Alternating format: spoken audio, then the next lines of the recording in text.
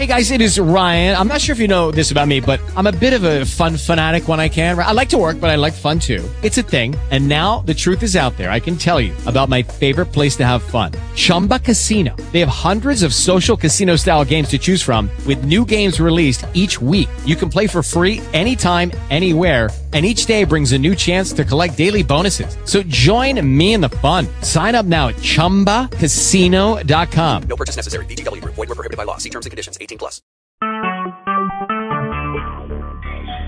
Talk shoes. Recorded live.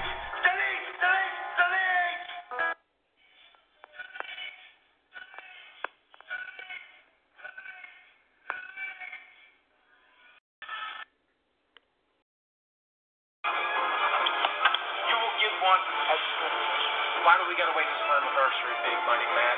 You and your sarcastic ass. Let's do it right now.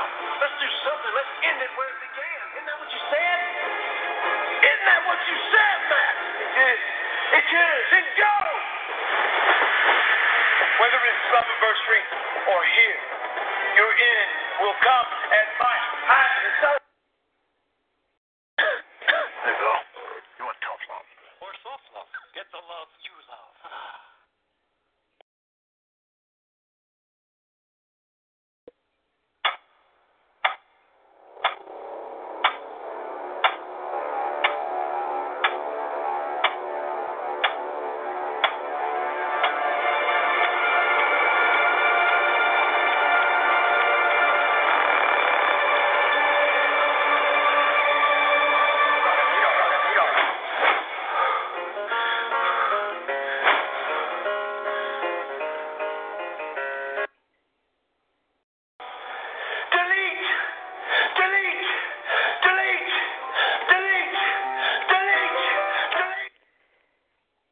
Think we have a theme for today's show.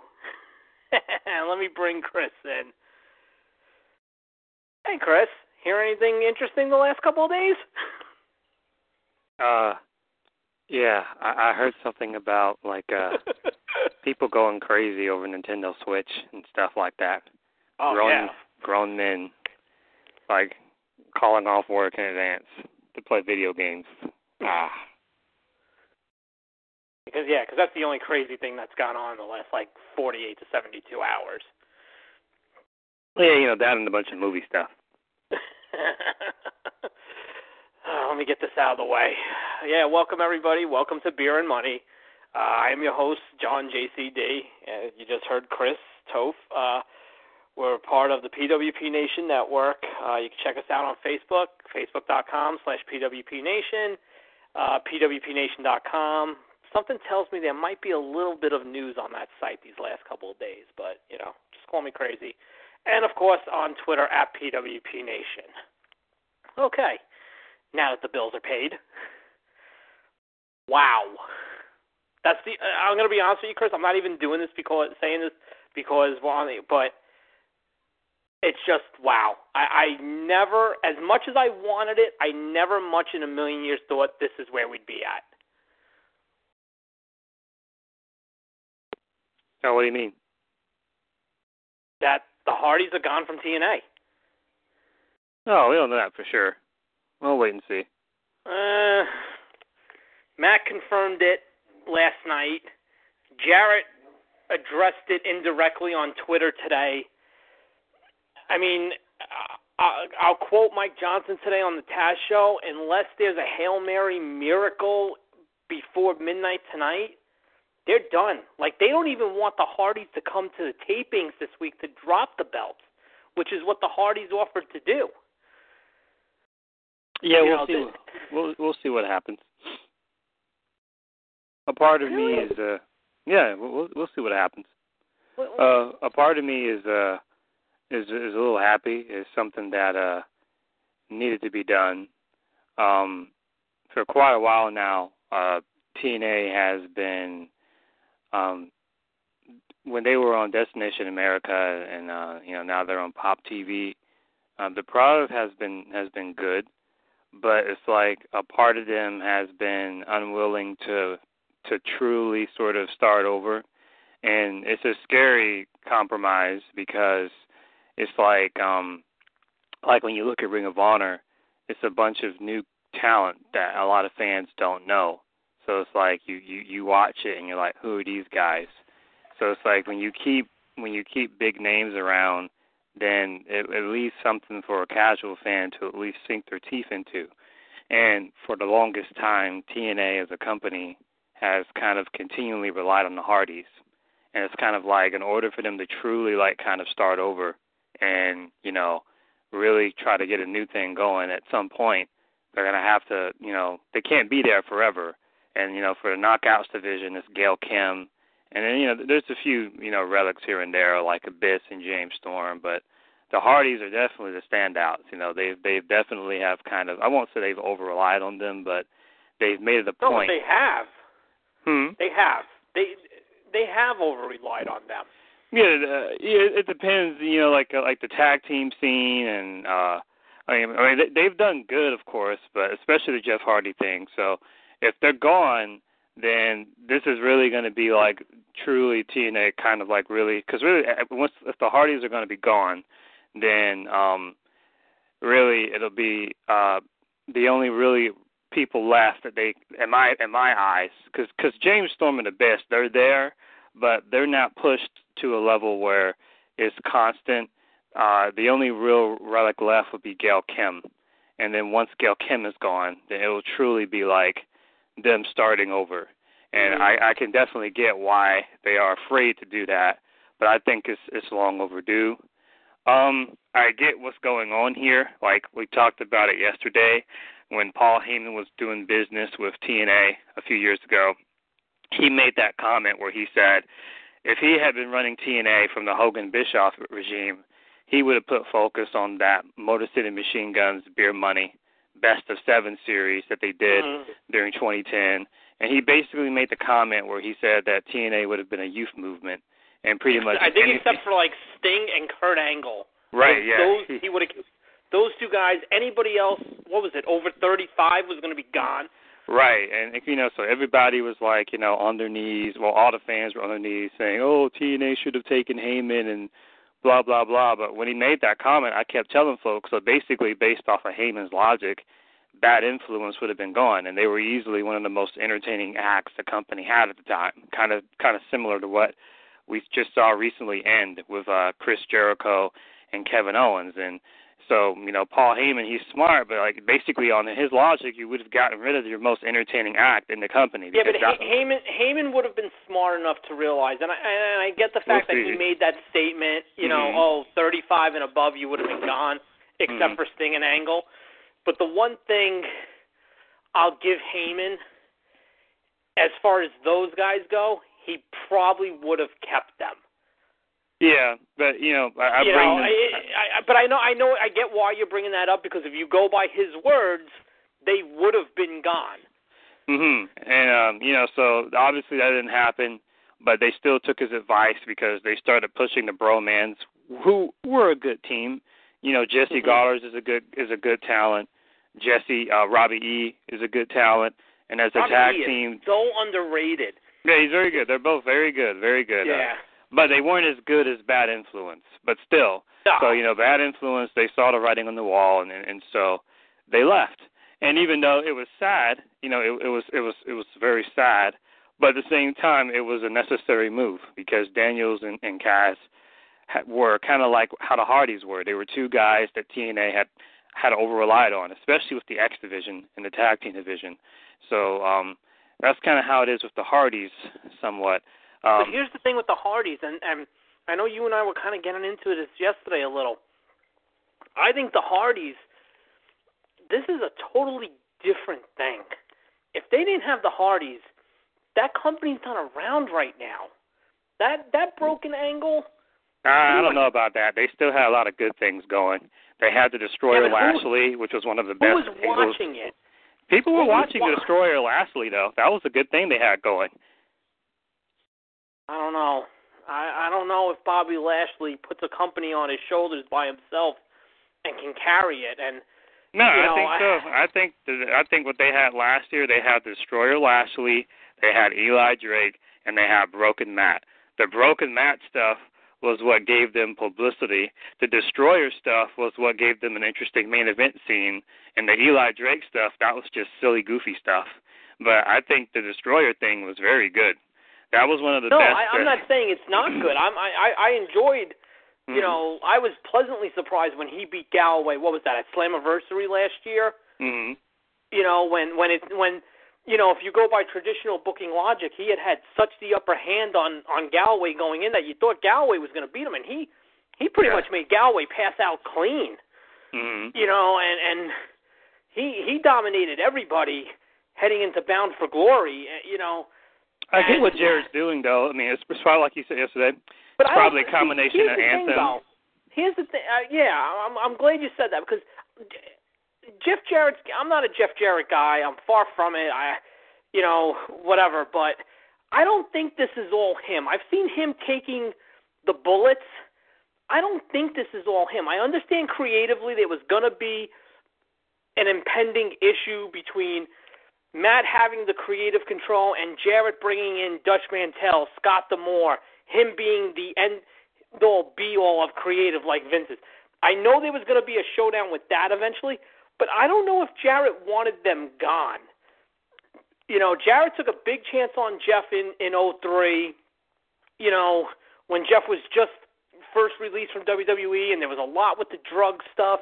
And Jarrett still brought him in and put him, you know, even on the weekly shows would put him in some big spots. And when they got to Fox Sports the first time, when they were on like Friday afternoons, Hardy was a big part of what they were doing with AJ and Jarrett and Hall and Nash. I don't know if Jarrett wanted them out. I think Jarrett's going to take the beating for this, but from everything I've seen, it seems like Anthem, besides all the shenanigans, and we'll get into that, but I think this was more of an Anthem call. Yeah, it probably was. That's what happens when you have a bunch of new guys come in. That's kind of been the story of TNA, always changing. They're looking for something stable.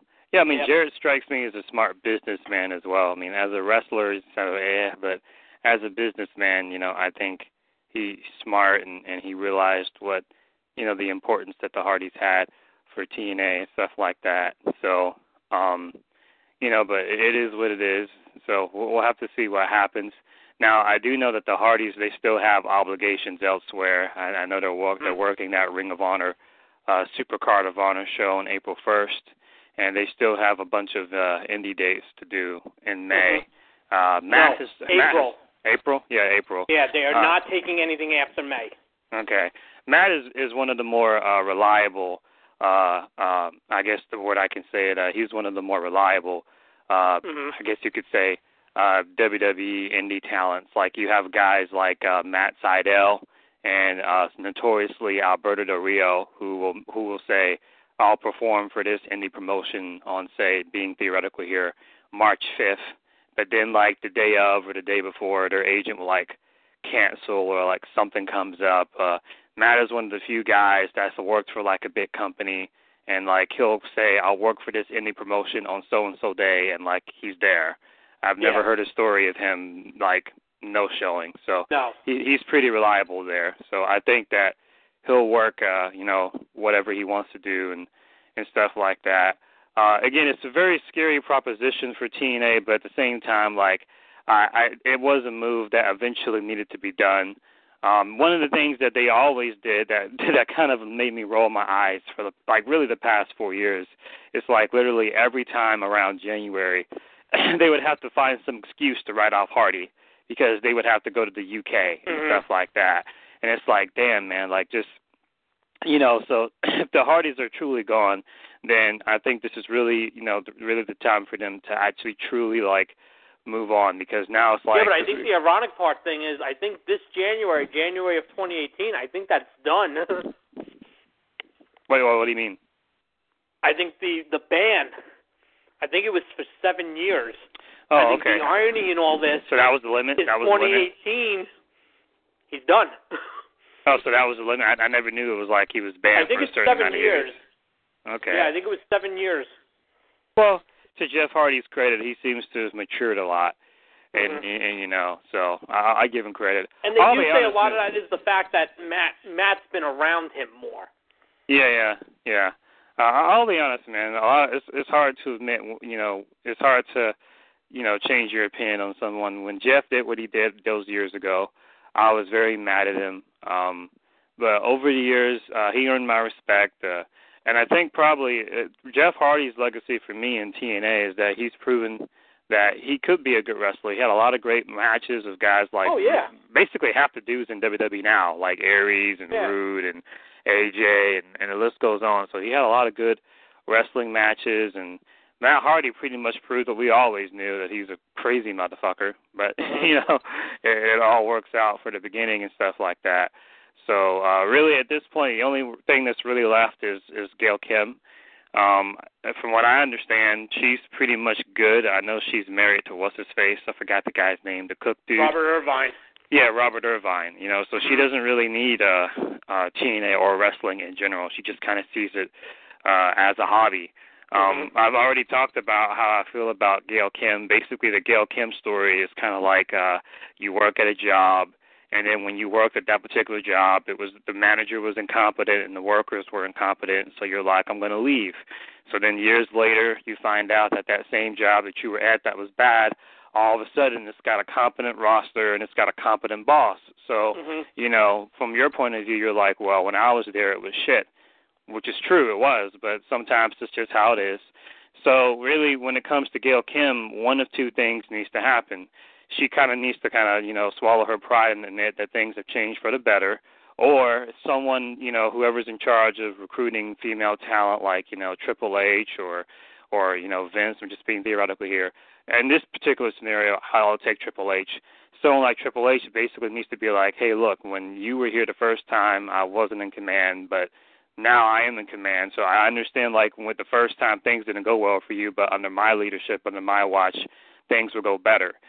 So it's kind of similar to CM Punk, sort of. So it's like Gail's too proud to do that, and from the WWE standpoint, even though Gail will be a valued asset to the roster, they're probably like, well, Gail, she's a good roster, she's a good talent, but she's not like a big name like Lita or Trish. So from their point of view, they're probably like... The problem with Gail is, from what I understand, is there's still a lot of bad taste from how she left.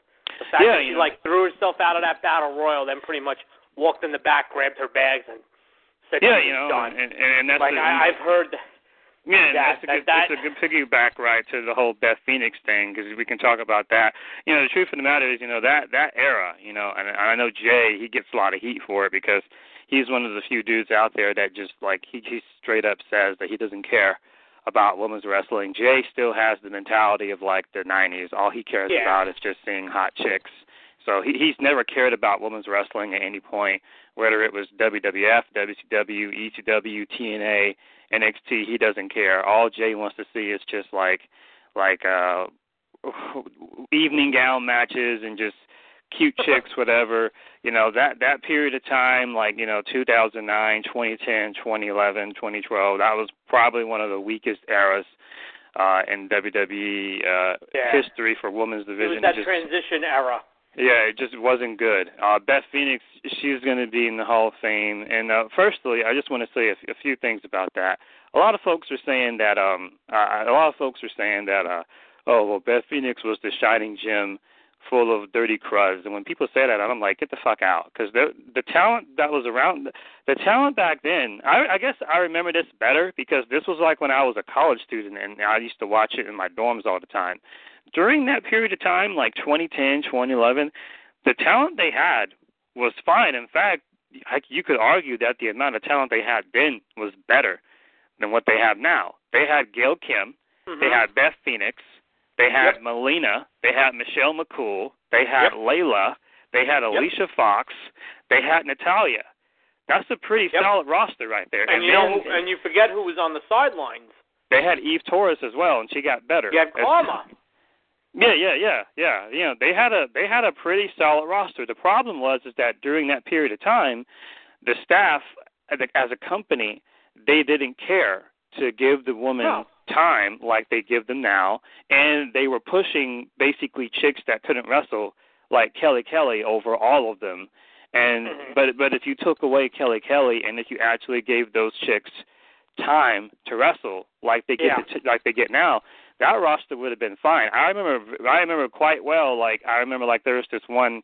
I was told the story before. Like during this period of time, I was in college, and so I didn't have USA, but I did have like WGN, which was the channel that Superstars came on. I was just going to say, wasn't Superstars on that? Right. And I remember Superstars, all I had was I would watch Superstars, and like, sometimes on Superstars they would show like highlights of Raw and SmackDown. Recap, yeah.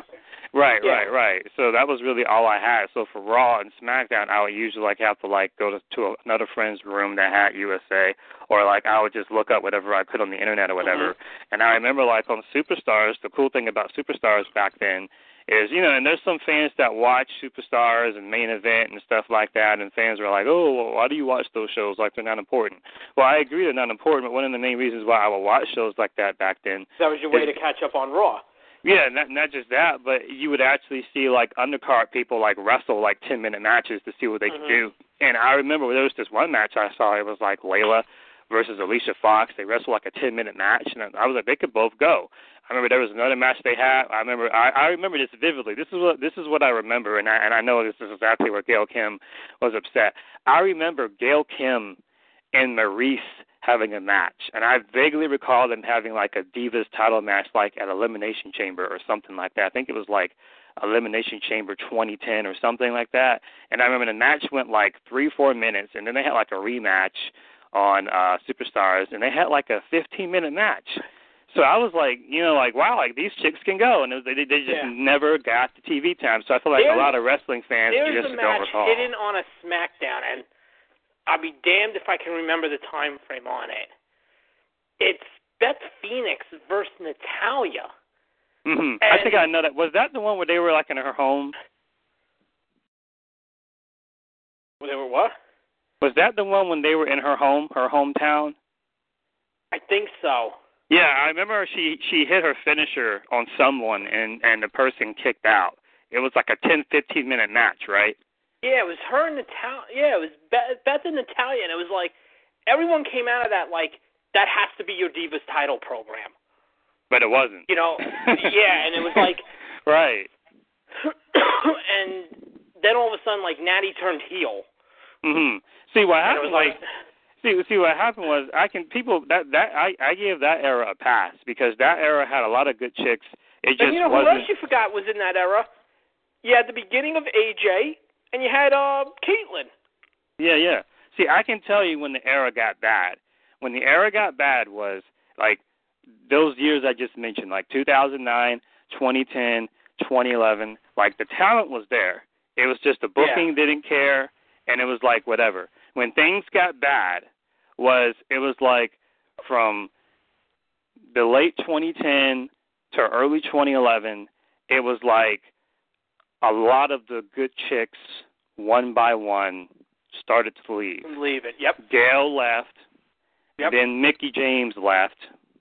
And then Melina left. And then they had the Karma thing, and then that didn't work out. And when the Karma thing didn't work out, that was a huge blow because they were going to focus the whole division around her. And so then after Karma left, Michelle McCool retired. And then after Michelle McCool retired, Layla kept having an off and on knee injury, which took her out. And then so it was like they lost Gail, they lost Mickie, they lost Michelle, they lost Layla, they lost Kong and Karma. And so it was like what you were left with was, and then Beth Phoenix left too. Then Beth left. So then after that, they had like Natalya, who they've always been off and on with. Then they had Eve Torres, who was getting better. Then you had AJ Lee and Caitlyn on the side. And then the Bellas came back. And then you had like Kelly. That late 2011 to 2012, that's when it really got bad.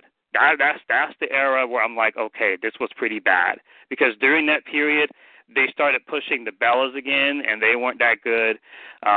Eve hadn't gotten, because Eve didn't really start like coming into her groove until like late 2012, like during the whole Rock Cena thing. Right. That was when she started getting good. AJ and Caitlyn hadn't really established themselves yet. That was like a really weak period. I think I remember the match in particular that was kind of like I think it was the realization of how bad it was. I think it was like WrestleMania 28. It was like Kelly and Maria, that Maria Menounos chick versus who did they fight? That was 28. Phoenix and somebody else. It was probably Natalia. It had to have been Natalia. No, it wasn't Natty. It wasn't? No. Was it Eve? Was it Eve? No, Eve turned in the general. I'll look it up for you right now. It wasn't Eve. It was definitely Beth. I'm looking it up. I know it was Beth, but it wasn't Natty, and it wasn't Eve. Eve turned on Zack Ryder during the general manager match. Mm-hmm. I remember that was like the third match on the card. I can't recall who the partner Hang on, was, though. I'll tell you. Okay. I'll tell you. Hang on, just give me a second. I'll get there. Beth Phoenix and it was Eve Torres. Okay.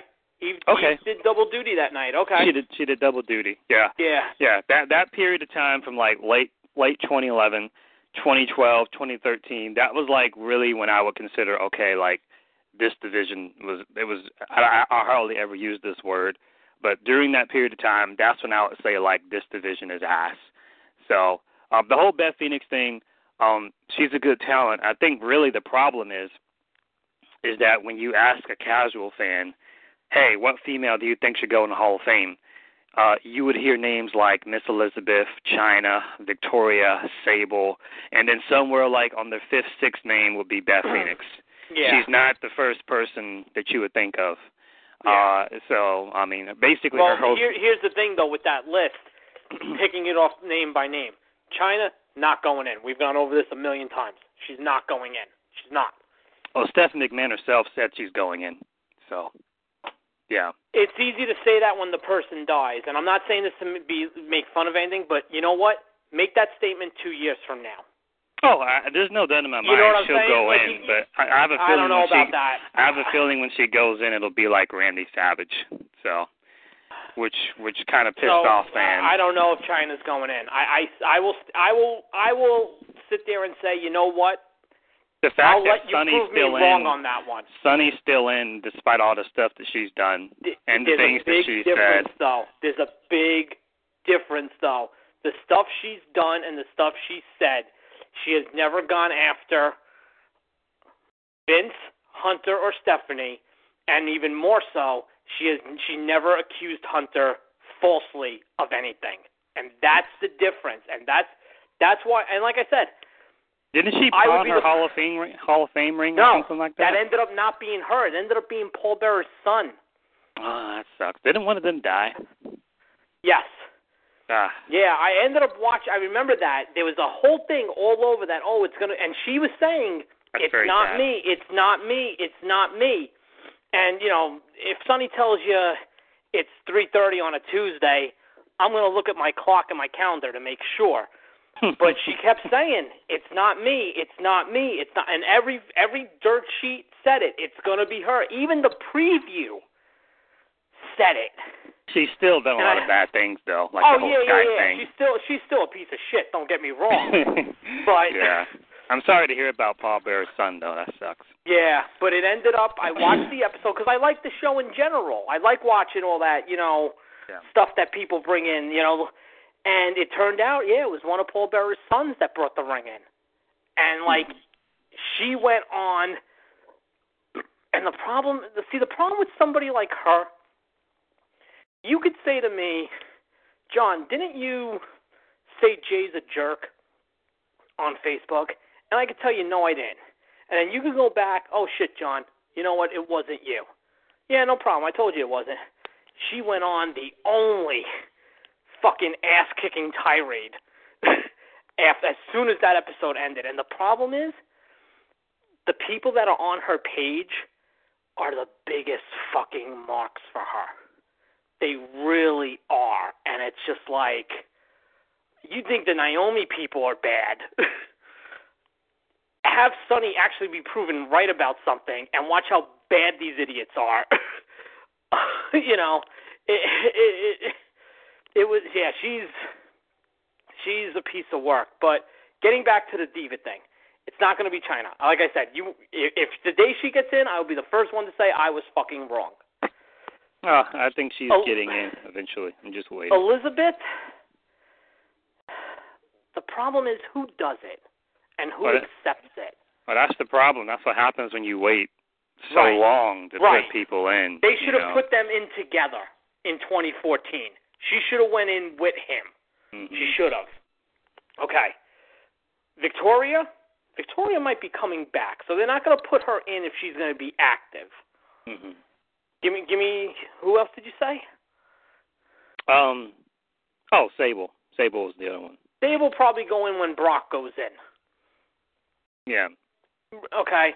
So she's tied to him. Who else you got?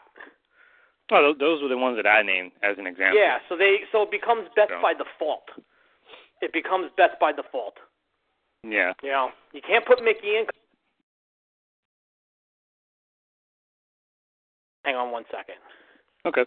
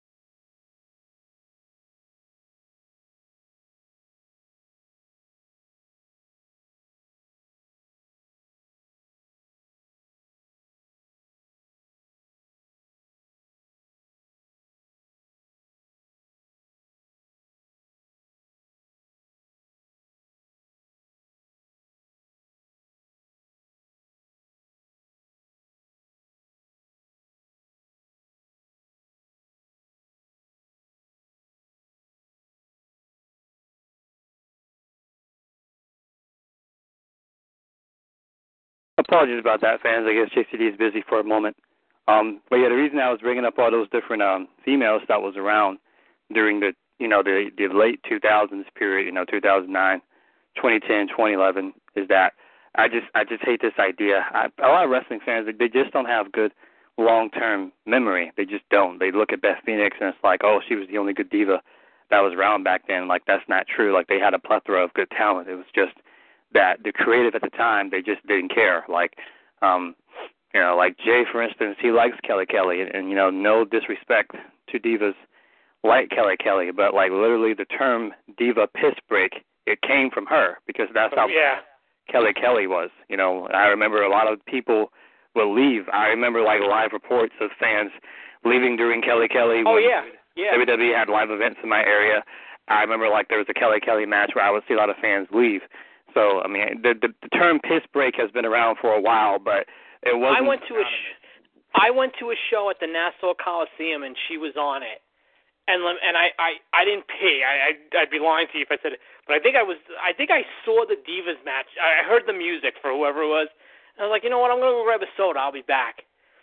Within a minute, the vendors, the bathrooms were packed. Yeah. You might as well have had a 12-minute intermission. Yeah. So it's like it doesn't matter. Like you can have a talented roster, but like if the creative books everyone like crap, then everyone's going to be bad, and that's kind of what happened. Now, Melina, she, had a big mouth, and she got herself in trouble all the time. Yeah, Melina was more attitude than anything else. but despite her attitude, she was still a good talent that was, could have a good match, and, so, that was what happened with her. Michelle McCool, she was, done by 2011, so she was gone, and then Layla always had off and on knee issues, and so she was gone too. Gail just was frustrated with the direction they were taking the woman in, so she quit. Then there was Mickie James, and the Mickie thing, that with Mickie being in WWE now, it just shows you how things have changed because, the story at the time was that they felt that Mickie was overweight and fat. Nowadays, you look at chicks like Nia Jax, which just shows you that they've totally changed their mindset on that. So that stuff like, the whole weight thing, that alienated Mickie to leave.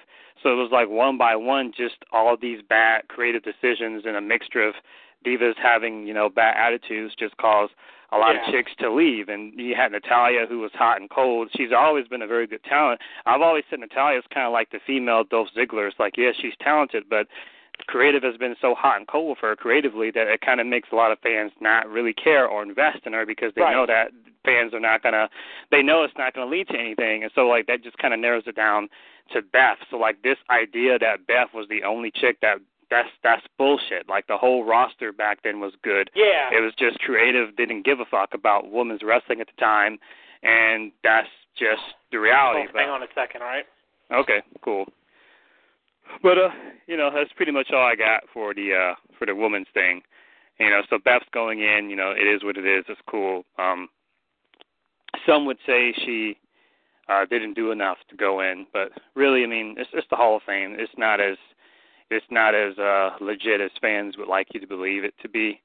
A lot of times, fans, when people go in the Hall of Fame, it's political, but a lot of fans don't want to acknowledge that because by acknowledging that, you're pretty much ruining the credibility of the Hall of Fame. So, it is what it is. But I think what we can do for the Hall of Fame is we'll wait until the class is full, until they're finished, and then one by one we can go over each accolade of the person and, how fans perceive them and whatnot. But I'm not really a Hall of Fame guy, if you haven't noticed. I mean, I couldn't tell you he was in last year's class or the year before that.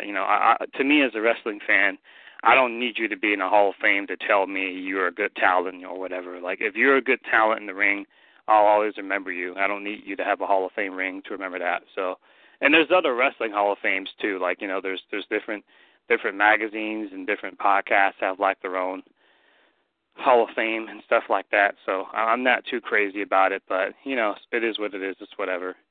So I'm happy to see someone like Teddy Long, finally get some acknowledgement for all the things that he's done, though. So, that's cool.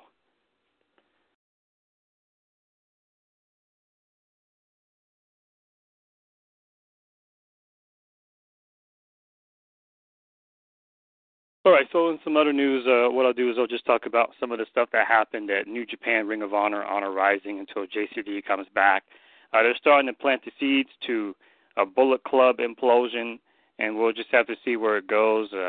Ring of Honor, New Japan Honor Rising is just it's one of the, to Ring of Honor's credit, they've toned down a little bit on the New Japan cameos. They've started to focus a little bit more on their own talent. So it's just kind of a show they do where, Honor Rising is where Ring of Honor guys travel to Japan, whereas like War of the Worlds and Global Wars is when the New Japan guys come to Ring of Honor. So that's the difference. You know, you have a different culture difference depending on who's going where and stuff like that. So the show was pretty good. It's not like a must-see, but it's a good show. The War Machine had a good showing at the Honor Rising. They defeated the Guerrillas of Destiny in night one. I'm sorry, they defeated the Young Bucks, the current Ring of Honor Tag Champions, on night one. And then they defeated the Guerrillas of Destiny on night two.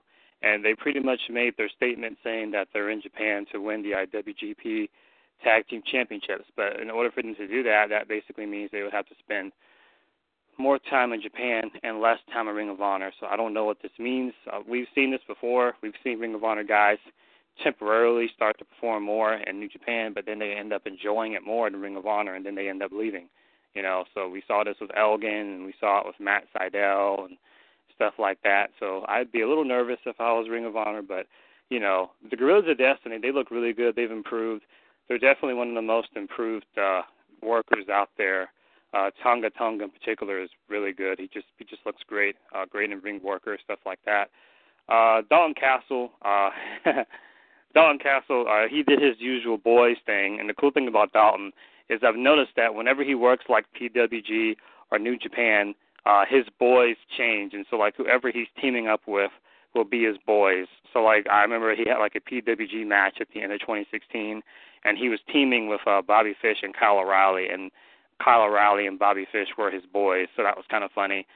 In this match, Tanahashi was his partner, and Tanahashi was one of his boys, and Tanahashi went all out. He wore the same outfit, and he had the fan and everything. So, one of the things I like about Tanahashi is he's one of the top names of New Japan, but he doesn't take himself too seriously, so he's willing to, like, do silly stuff to help other guys get over. So that was pretty entertaining, stuff like that. Cody is finally getting some direction, after months of him just going from company to company. He's finally getting something going. If you guys remember when Cody left WWE, he wrote down the list of names he wanted to fight, and one of the guys on that list was Shibata. So we had a tag match with, I believe it was Cody and Hangman Adam Page versus Jay Lethal and Shibata.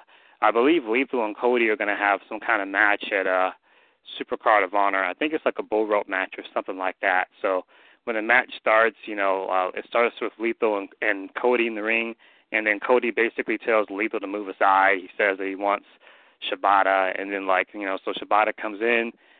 Cody got a receipt. He tried. Okay. Sorry about that. Oh, it's okay. So Cody, he tried to spit on Shibata. You could tell Cody's not really that familiar with how things work in New Japan, so he tried to spit on him for heat, and Shibata just tagged him for real and legit KO'd him. It was funny. You could actually see Lethal tag himself in and pushed Cody out the ring to give him time to recover. So that was kind of funny. Though the big story that happened at Honor Rising is the tension between Omega and Adam Cole. What's going on right now between them is they're kind of doing this Batista Triple H thing.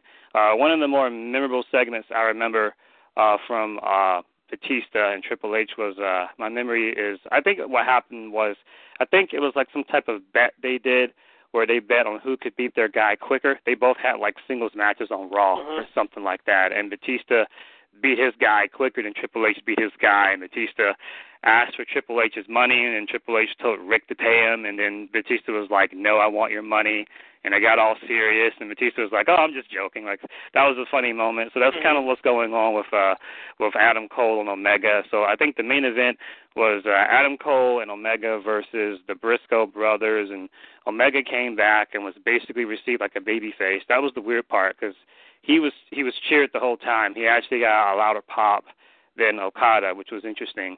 And so they had their match against the Briscoes. Now, anyone that hasn't seen Adam Cole is known to be a little goofy. You know, he does the whole Adam Cole, baby. Like, that's just his thing. So throughout the match, Adam Cole he wasn't taking the match seriously, whereas Omega was. So, like, when Omega was going for a tag team move, Adam Cole was just too busy doing his Adam Cole thing. And so as the match went on, you could visibly see Omega kind of looking more and more annoyed at Cole. Every time Adam Cole was in danger, Omega would save him. But, like, if Omega was in danger, Cole just kind of wouldn't come in the ring. So it just kind of built and built and built. Eventually, Adam Cole and Omega did beat the Briscoes. And so Omega was, you know, doing a promo saying that he's back in Japan and that Japan is his home and stuff like that. And Adam Cole takes the mic from him, and he's pretty much like, well, this could be the year of Omega, but the year of Adam Cole is already going. And Omega takes the mic back, and he's pretty much like, this is Japan, they don't understand you, blah, blah, blah. Kind of basically told Cole to fuck off. So then the real tension came the next day, where on day 2, Adam Cole fought Yoshihashi. Now, last year in 2016, a lot of times whoever wins the G1 has one match where the briefcase is on the line. Omega had a match against Yoshihashi last year, and he beat him soundly in about like a 10 to 15-minute match. So Adam Cole, I believe the day after Wrestle Kingdom New Year's Dash, there was like one of those multi-man matches, and Cole got pinned by Yoshihashi. So Yoshihashi had a match with Adam Cole for the Ring of Honor title. And Cole basically, Yoshihashi took Cole to the limit. Cole was hitting all his moves, and he just couldn't put Yoshihashi away. And finally, after he let the knee guard down, he hit the last shot one last time, and he beat Yoshihashi to retain his Ring of Honor title. And so what happened in the post show when they were being interviewed, they were interviewing Cody, they were interviewing the Young Bucks, they were interviewing Omega, they were interviewing Cole, and there was more shade being thrown where they asked Kenny Omega, like, hey, you know, how are you feeling, you know, after winning 2 nights in a row? And as he was talking, Adam Cole interrupts, and he's pretty much like, well, you know, I'm the only member here that defended a title tonight, and, you know, I did a good job. I defeated Yoshihashi. And then Kenny Omega ever so strategically says, yeah, you beat Yoshihashi, but when I beat him, it didn't take me 20 minutes. I beat him in 10 minutes. And then Adam Cole just looked at him, and he was like, yeah, well, I am the only member of the Bullet Club that has a singles title, which is true. He is the only member. So they were just kind of going back and forth. And then Cody's kind of like at the middle, and he's like, come on, guys, don't worry about it. Like, at the end of the day, the Bullet Club won, and that's all that matters. So you can see Cody's playing peacemaker. The interesting thing, though, is like when Omega and Cole have these exchanges, the Young Bucks aren't saying anything. They're just kind of sitting there, which is kind of really interesting because it's kind of like, who are they going to choose? Because they're always with Cole and they're always with Omega, so it's whatever. Speaking of Omega, what happened in the main event was Omega and Okada, they started the match at the beginning, and it was the first time they were both in the ring since Wrestle Kingdom. So fans wanted to see them wrestle again, and Okada basically tagged himself out. So I guess they don't want to give away anything like on a regular. Well, this wasn't a regular show, but I guess they just didn't want to just give it away like that. So when Okada tagged himself out, the fans actually booed him, which was interesting. So I'm not sure if they're going for like a double turn, because when Omega came back, it was, he was basically received as a face because he was a heel going into Wrestle Kingdom, and I guess that match was so good it turned him face, and so Okada tagged himself out. And so it was a good match, and Omega and Okada like barely touched each other, and if they did touch each other, it was usually like, you know, one of those group spots where like everybody's outside and like someone hits a suicide dive or something. So obviously they don't want them to touch each other until the eventual rematch. So which, by the way, speaking of the rematch, I don't think he's beating Okada anymore. I think, I'm going to be dead honest with you, I think it's going to be Cody. I just get this feeling. I think the fact that Omega only signed for 1 year, and, you know, there's a lot of uncertainty with him, and I don't think, you know, New Japan wants to do this again in December and January. I think it's going to be Cody. I think Cody's going to get that shot at Wrestle Kingdom 12.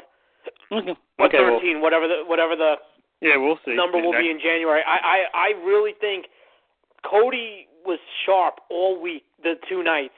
Oh, yeah, he's getting much better. Not that Omega wasn't.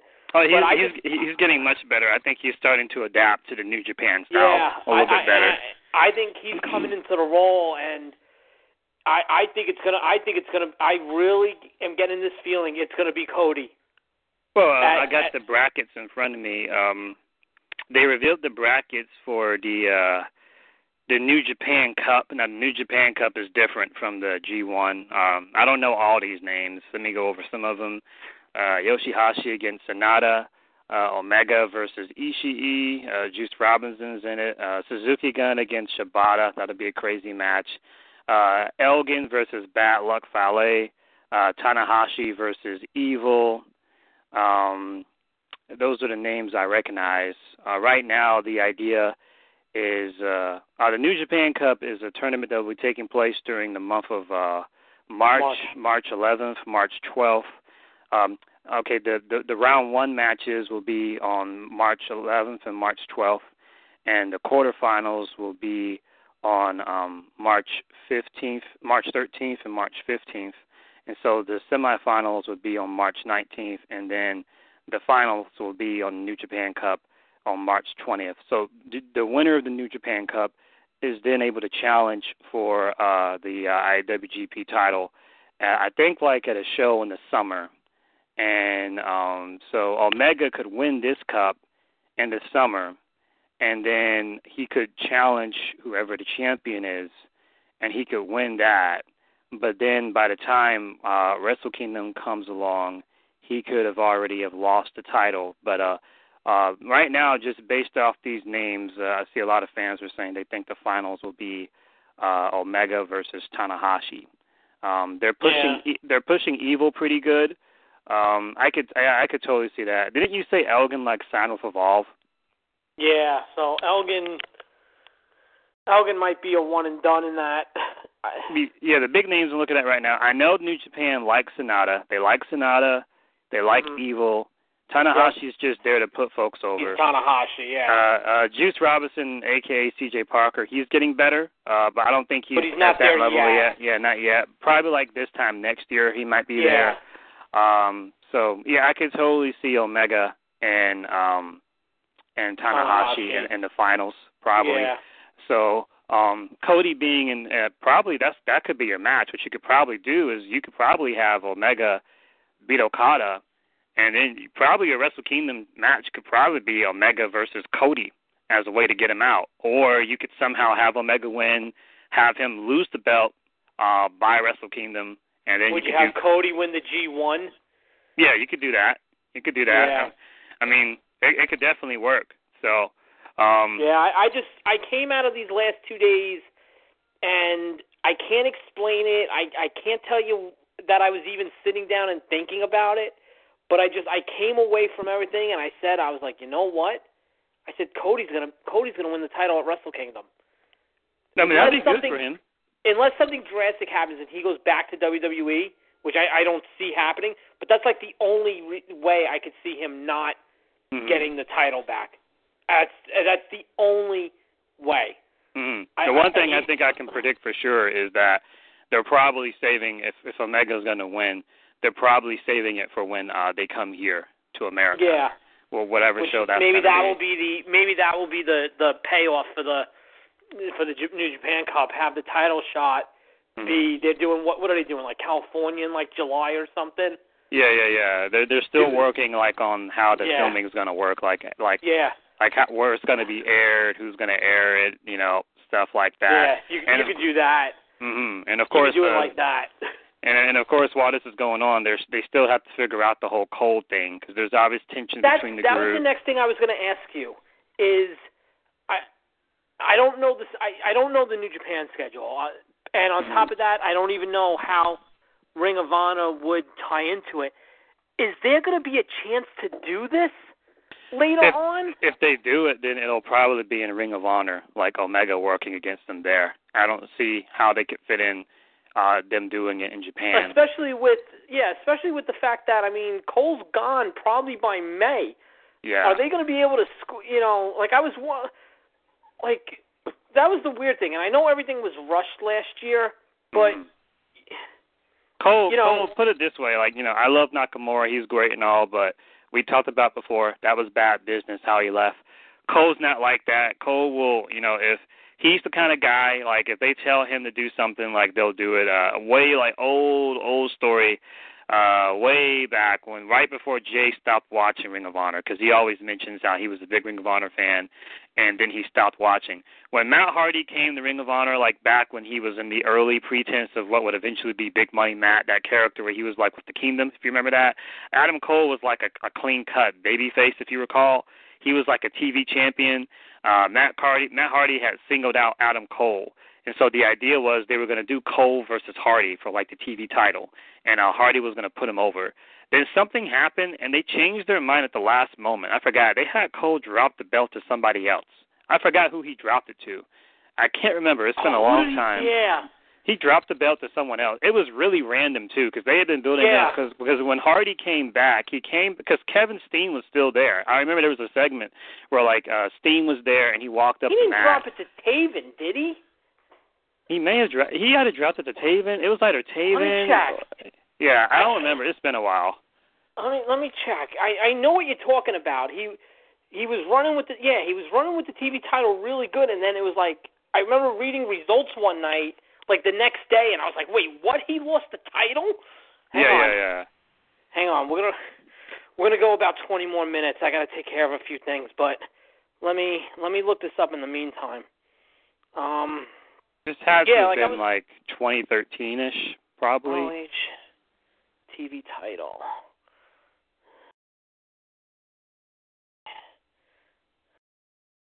Yeah, it was weird. It was like when Ishii won. Yeah, it was random. You didn't see it coming. Yeah, all right, hang on. Yeah, that's what Adam Cole. Yeah, Taven. Yeah, it was Taven. The 11th anniversary show.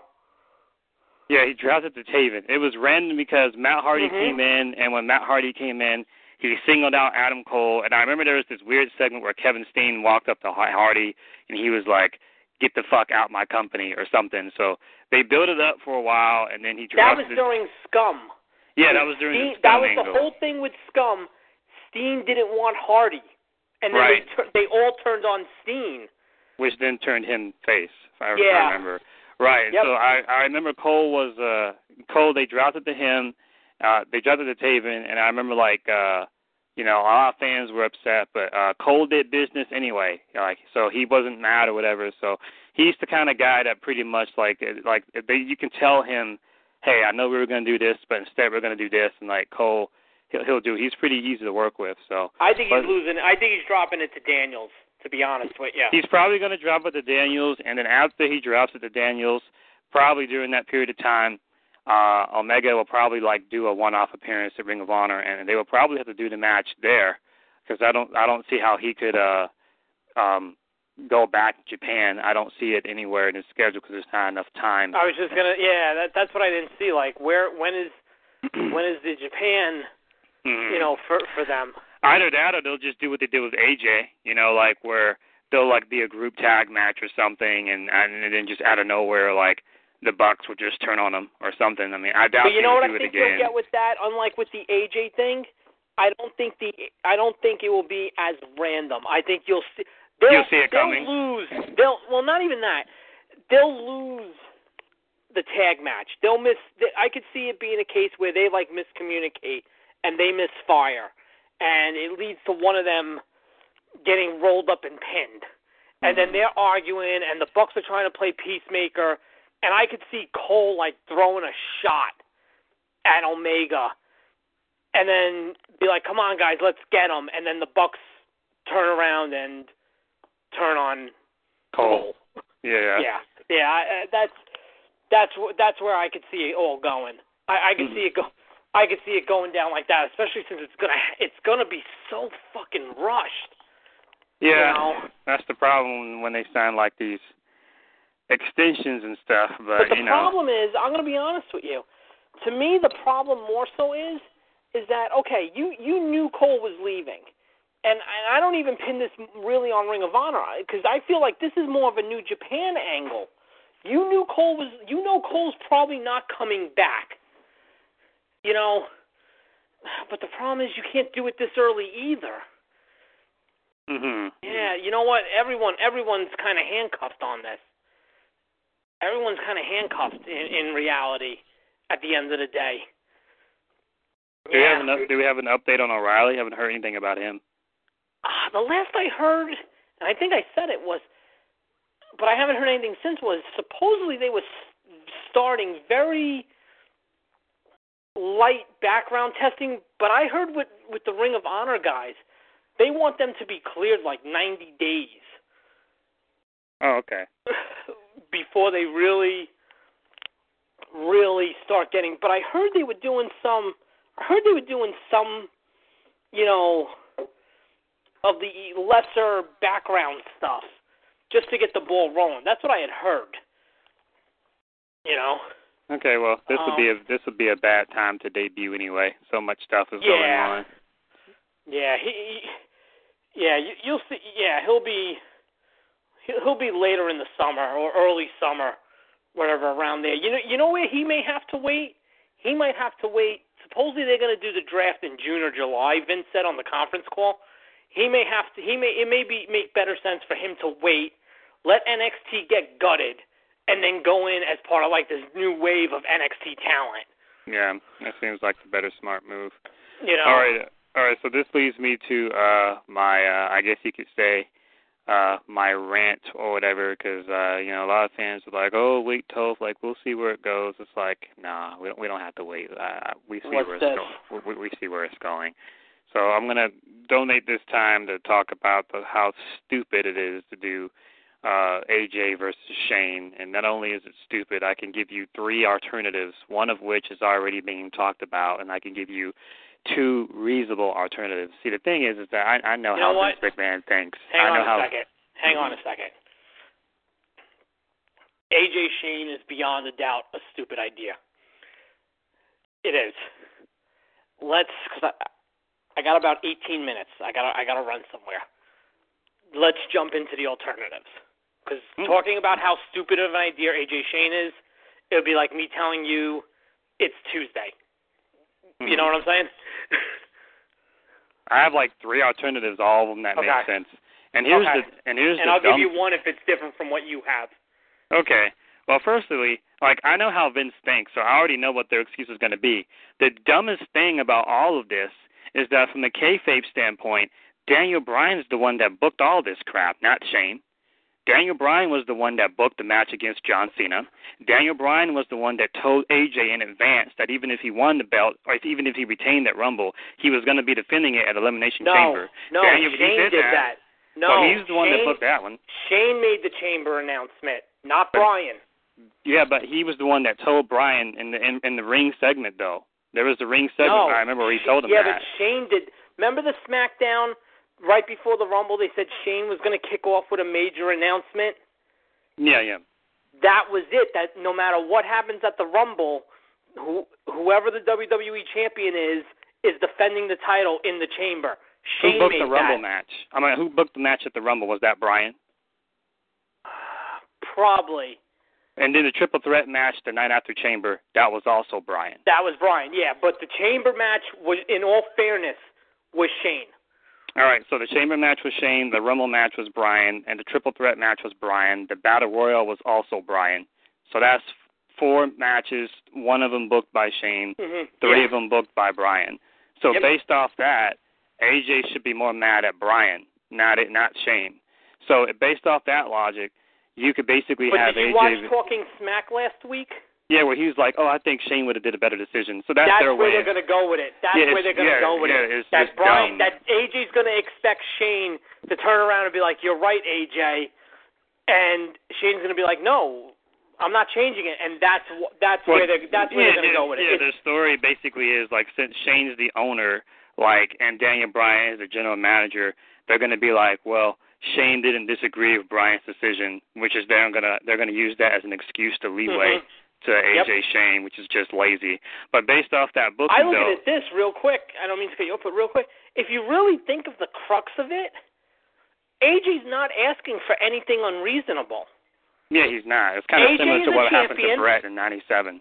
AJ's a champion who lost his title, and all he wants is his one-on-one rematch. Yeah, kind of like Brett. It's very similar to Brett. So based off the thing of what I just said, AJ should be more mad at Brian than Shane. So you could have AJ, basically call out Brian, be like, you're a bad GM, you're bad for SmackDown, blah blah blah. And Brian's like, well, you know what? I can't fight you, but I know someone that can fight in my stead. That's where Nakamura comes in. They already have a history. They had that last match at Wrestle Kingdom together. Nakamura pretty much said on Twitter, hey, I don't think you have a match at Mania. Let's do something. So if you did AJ versus Nakamura, that's a Mania match. Nobody will complain, blah, blah, blah. That's probably not going to happen since Nakamura is going to end up on Raw. But that's an alternative. Alternative number 2 is pretty much everything I just said, the same, except instead of AJ being, we can go your route, where AJ's mad at Shane and he's not mad at Brian. And then AJ's like, Shane, you're a shitty owner. You're bad for SmackDown. You don't even want to be here, blah, blah, blah. So let's fight. And then Shane's pretty much like, well, I'm not really a full-time performer anymore, but I know someone that can fight on my stead. And that's where Kurt Angle comes in. And Kurt Angle has also said himself in numerous interviews. He wants to fight AJ. Yeah, he said if he could have one last match, he'll fight AJ. That makes sense. AJ has fought AJ several times in TNA, so they already are familiar with each other. They already have good chemistry. Basically, it's just fighting on a bigger, grander stage. If you were to tell fans right now Kurt Angle can only wrestle one more time, if he fought against AJ, nobody will complain. That's the WrestleMania match, whatever. One last alternative. This is like a wild card, and this is probably like a wild card that probably is random at first, but it totally makes sense. You could basically have it where, where they're at right now is they did the Rumble thing last week. AJ and Harper are going to have their match tonight. Find some way to have Harper beat AJ. I just don't see Harper beating AJ clean. Not saying that it would be nice. I just don't see it. I don't see how he beats AJ clean. I see some type of shenanigans. He's totally gonna lay out AJ with the discus clothesline. No. I just don't see that. I don't see AJ losing to Luke Harper, because the story that I see is that AJ is continually screwed over. Like, I'm seeing a Bret Hart 97 feel, like how Bret was continually screwed and no one seemed to care because it was Mania season. That's what I'm seeing here. I'm seeing some type of crazy run-in that's going to indirectly distract AJ or something like that. If Harper beats AJ clean, great. I wouldn't complain. We've seen it before. We've seen Cesaro beat Orton clean on Mania season, so I guess anything's possible. But that's what my gut is telling me. My gut is telling me we're going to have some type of indirect distraction that will cause to AJ losing, and I only feel that way because it seems the story they're telling is that AJ is wrongfully screwed over, and yet the GMs or the owners don't seem to care. But for the sake of argument, regardless of how AJ loses, regardless if he loses clean or he loses unclean, whatever, Harper beats him, right? So in this story, you could have AJ basically be like, hey, I'm being screwed over, blah, blah, blah. I never got my one-on-one rematch. You put my rematch in a triple threat match. The Battle Royale thing was dumb. I feel like the powers are against me, blah, blah, blah. So you could go the Bret Hart kind of R-Truth conspiracy route, sort of, and Brian's pretty much well, it's done. What's done is done. You can get your title shot after Mania. Right now, our match is already booked. AJ's give me Shane, and then Brian's pretty much well, Shane's not here, blah, blah, blah. So basically, you just kind of leave AJ shut up the creek, no paddle or anything. So you can have AJ cut promos leading up to Mania where he's well, Bray knows he can't beat me in a one-on-one match. Cena, he's not on my level. He's too busy fighting his wife's battle. Randy Orton, he's too busy being, Bray's puppet. And Luke Harper, he's not on my level, blah, blah, blah. There's no one on SmackDown that's worth my time. So I'm going to, basically just have AJ come out, just kind of vent and frustrate, kind of like how Bret used to do. I'm the phenomenal one. I'm the face that runs the place. Now, I don't even have a match at WrestleMania. There's nothing for me to do, blah, blah, blah. So then finally, after 2 to 3 weeks of him complaining, you could basically be I'm going to have an open challenge to anybody at Mania. And then, the lights go out and you think it's Taker. Then when the lights come back on, you see a video vignette, and they just simply show the demon on the Titantron, the demon, and when you can do Balor versus AJ. From what I understand, Balor, he's going to be working live events in March. I know he just returned at NXT, and he's going to be working live events in March. The problem is that by the time he comes back on WWE, okay.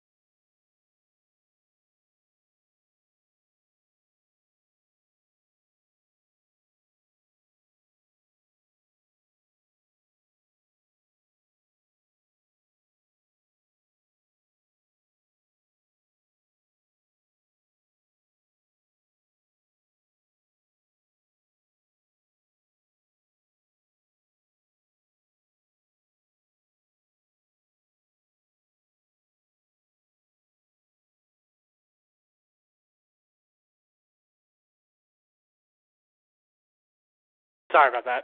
No, that's okay. Okay. So basically, from what I gather, Balor is going to be working live events in March. Yes. He just came back for NXT. Really, I'm just doing my math correctly.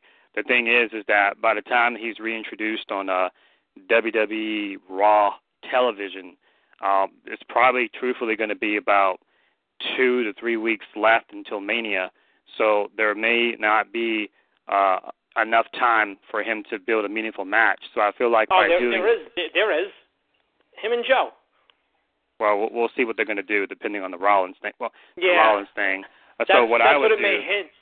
That's what it may hinge on. It may hinge on, and from all intents and purposes, everyone seems to think Rollins is going. The reason why Triple H is also working the live events is to get into shape for Mania.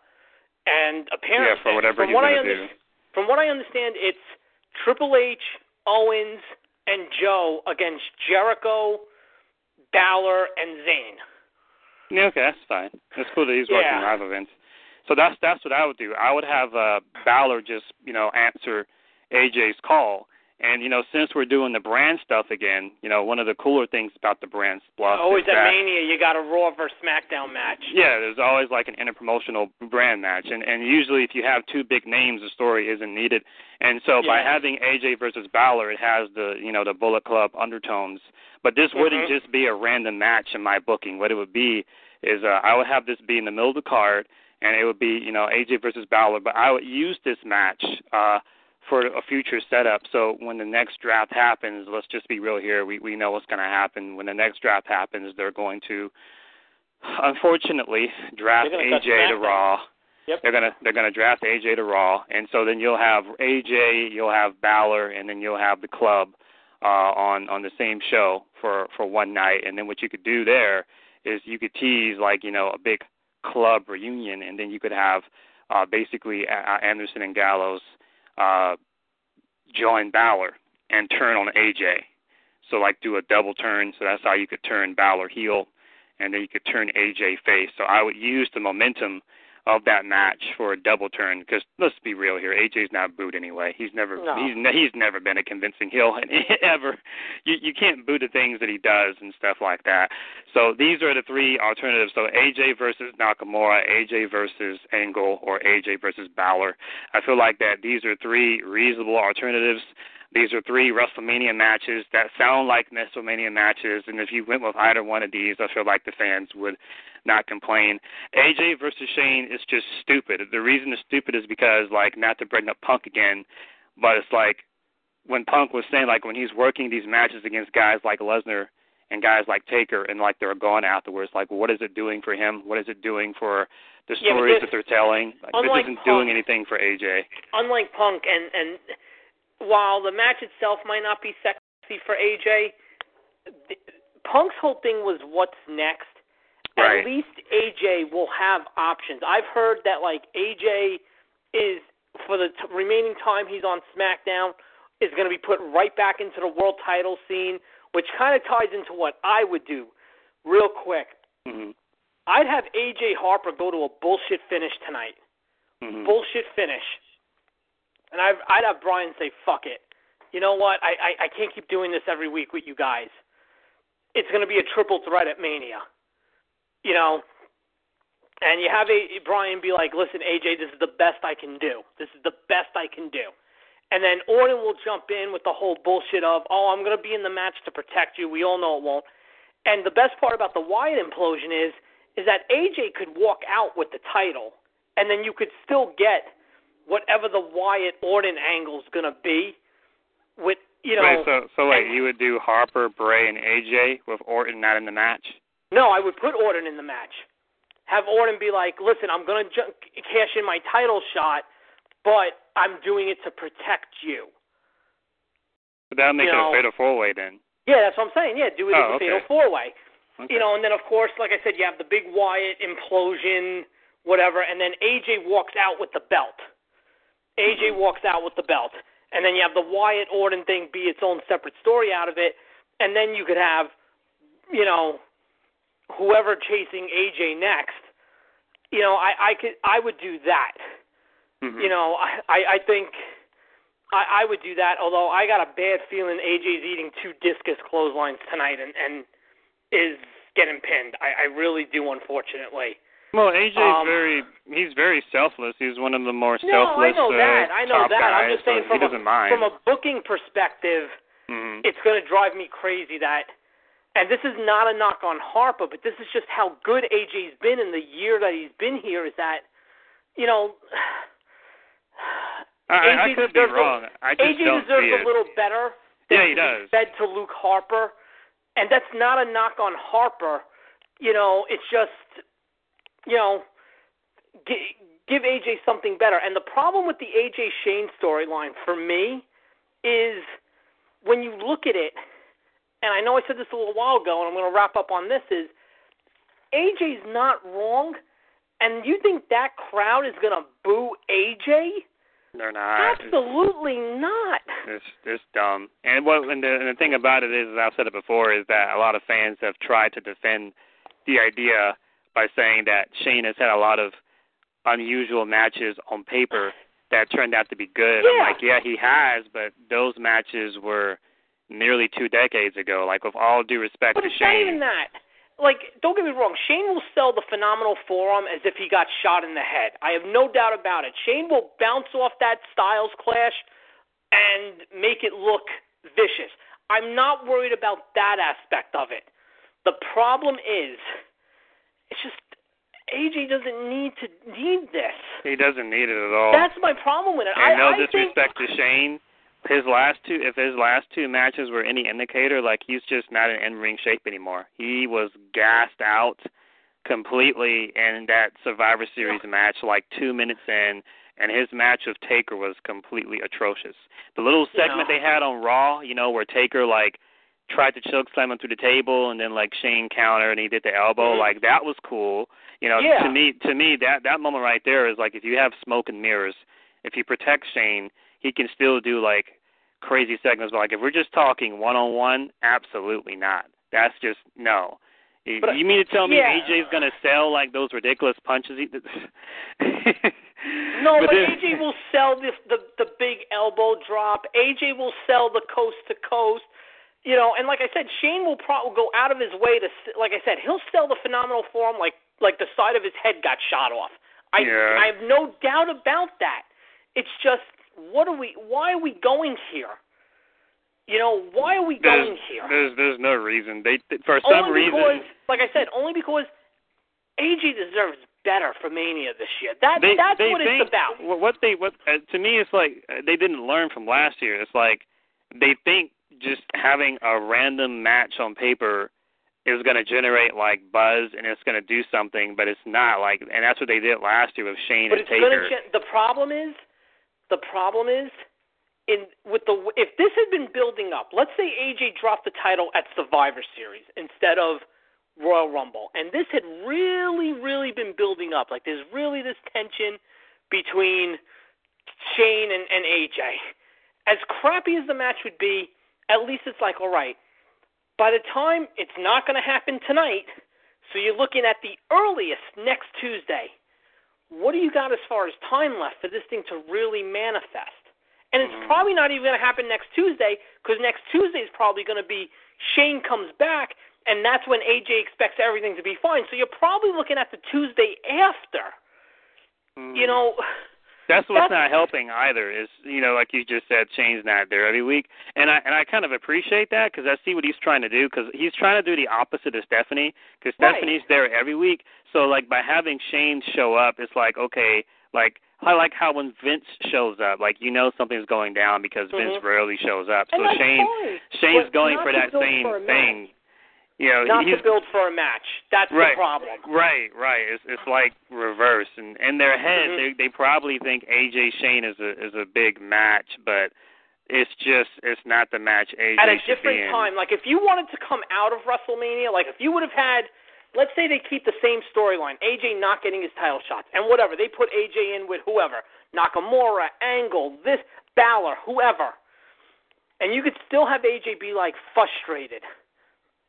You know, if you want to come back, I don't even know what the post-WrestleMania pay-per-views are for Raw, SmackDown, whatever, and you want to do that match, and you want to do that match then, you know, like you could have AJ be like, I don't know what's left to do. Maybe I have to kick your ass. You know, something like that. Then it would be fine. I would have no problem with that on a secondary pay-per-view. April, May, June. I would have no problem with it. This is like the reverse of Triple H Bryan, except that fans wanted to see that, and there's not really an outcry to see this. I guess before we go, the last thing I got to say is currently right now of all the matches that's going to happen, you know, like at, you know, TakeOver, Ring of Honor, Supercard of Honor, Mania, I've just been going through some of the NXT stuff. The one match where I'm just kind of scratching my head because I don't really know what they're going to do is it looks like at TakeOver we're going to get a triple threat, the Authors of Pain, DIY, and the Revival. Mm-hmm. I'm kind of scratching my head there because it's kind of like I don't have no disrespect to NXT, but that tag division is kind of empty right now. Yep. So the problem is you want Revival to go up. You can make a case for DIY, and that's great. The problem is if it's AOP, who's left? And the only options that are left is Sanity. Yeah. That's it. So that's it. I'm kind of concerned there. So I guess I know that they have a bunch of like I don't even know what the word to use. I know they have a bunch of like other teams, like you know the heavy machinery dudes. Like I know they have like dudes. Yeah, but they haven't really done any. I mean, they've been on TV, but they haven't been right. on What I mean TV. is, You get what I'm saying? I know they have a lot of like teams like that work live events. So if they have Authors of Pain go over, then they're going to have to like just do a complete like revamp of that tag division. And I guess a lot of these teams that don't work TV are now going to suddenly be used because here's my fear with this match. Revival's going up to the main roster. This is my fear, which is fine. They're due to go. They can feud with Alpha, whatever the case may be. Right. My other fear is Gargano and Ciampa are finally going to break up. That's fine. And that's fine. They're that's cruiserweights. Fine. That's fine. Well, not even for cruiserweights. That would be a great feud in NXT, especially if NXT is going to get gutted, you know, or lose a couple guys to post-Mania call-ups. That's fine. You put a different dynamic on your undercard. The problem is, again, it all comes back to what are we doing with AOP after this? Yeah. That's the problem. That's the problem. There is nobody that you can make a case for winning those belts that you could turn around and say, okay, well, what are we doing next? The Revival don't need the belts. They don't. I guess they'll just have a long run like the Ascension did until they can figure out what to do. Maybe. Is there going to be like a tag match or something at TakeOver? Because I saw like Balor came back and saved Nakamura. That was dark. Oh. So he's not working it. So he's not working a match down there. He probably should, to be honest with you, just to familiarize fans with him again, because he really didn't do enough on the main roster. But whatever. So who's Asuka fighting? What's that about? It looks like it's Ember Moon. Didn't she lose that number one contender match? Yeah, but but is there an injury? Did someone get hurt? No, the title match is happening on TV. Oh, so has the match happened yet? No, it hasn't happened as of yet. Oh, who's she fighting? It's going to happen on TV. Peyton Royce. Peyton Royce won the triple threat. So did they just give up on the on that Nikki Cross chick? That's the thing. See, that's the one that's got me like. Yeah. Okay, but what about her? That's the one. Because it was like. See, here's what I would do, and I was on Caden's show last week, and we got talking about the problem with Ember Moon. And the problem with Ember Moon is she doesn't have that signature match or that signature win. Mm. And what I would have done at TakeOver was, you want to do Asuka against whoever, I would have brought in somebody for Asuka to face. I would have brought in Victoria or whoever. Have Moon fight Cross for the, you know, you don't have to make it officially for the number one contender, but are they taped up to TakeOver yet? They are taped up. Yeah, they are. They're taped up to TakeOver. Oh, great. Okay. And Cross Moon does not happen. So, well, I guess before we go, I would have done that, and then have Moon beat Cross. Mm-hmm. Or here's what I would do even, real quick. I got to because I got to go. Okay. Do Asuka Moon a takeover, but have Asuka win. But have it be hard-hitting and have it be a tight match. Okay? The closest Asuka's come. Moon's begging for that rematch. They're going to have a June or July takeover somewhere that they don't need to have, but they're going to have it anyway. Mm-hmm. Do Moon Cross there. And then have this Moon way win. Have Moon win, and then Moon goes on to Brooklyn, and then Moon could beat Asuka in Brooklyn. I think that's what works for everybody. But I got a bad feeling they're going to rush it. Yeah. Before we go, the last word is really like casually the one issue that NXT has, and I respect Hunter for why he does it, because you know who he caters to, as we've mentioned before. NXT caters to the hardcore wrestling fan.